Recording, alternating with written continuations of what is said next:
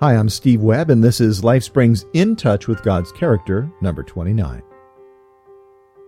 In the book Bono, in conversation with Mishka Asaya, the lead singer and songwriter for the rock group U2 makes an explicit confession of faith.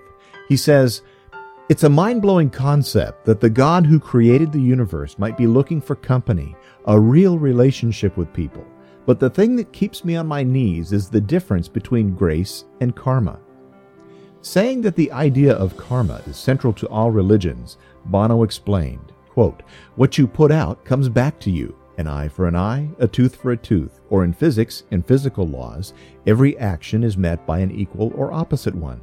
It's clear to me," says Bono, "that karma is at the very heart of the universe. I'm absolutely sure of it. And yet along comes this idea called grace to upend all that as you reap, so will you sow stuff."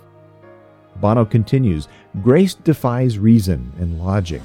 Love interrupts, if you like, the consequences of your actions, which in my case is very good news indeed because I've done a lot of stupid stuff. It doesn't excuse my mistakes, but I'm holding out for grace.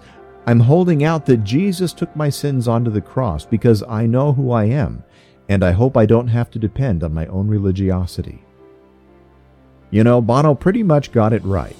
All other religions have the concept that you will reap what you sow. In other words, you must earn a good situation in the afterlife. To put it another way, your good deeds must outweigh your bad deeds. I'm so glad, though, that it's not that way with God.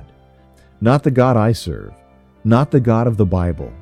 My God is called the Father of Mercies, or the source of every mercy. Do you know what mercy is?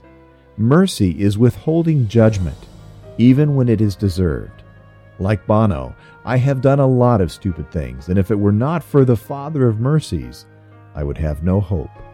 And I'll bet, if the truth were told, you would have to admit the same for your life, too.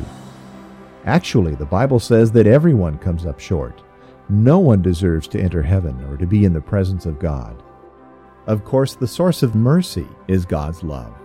Because he's crazy about you and because he's crazy about me, Jesus volunteered to take upon himself the consequences of our bad decisions, of our stupid mistakes. All we need to do is accept that free gift of love, and that mercy just rolls in over us, engulfing us in the love of God. He is the source of mercy. He made a way.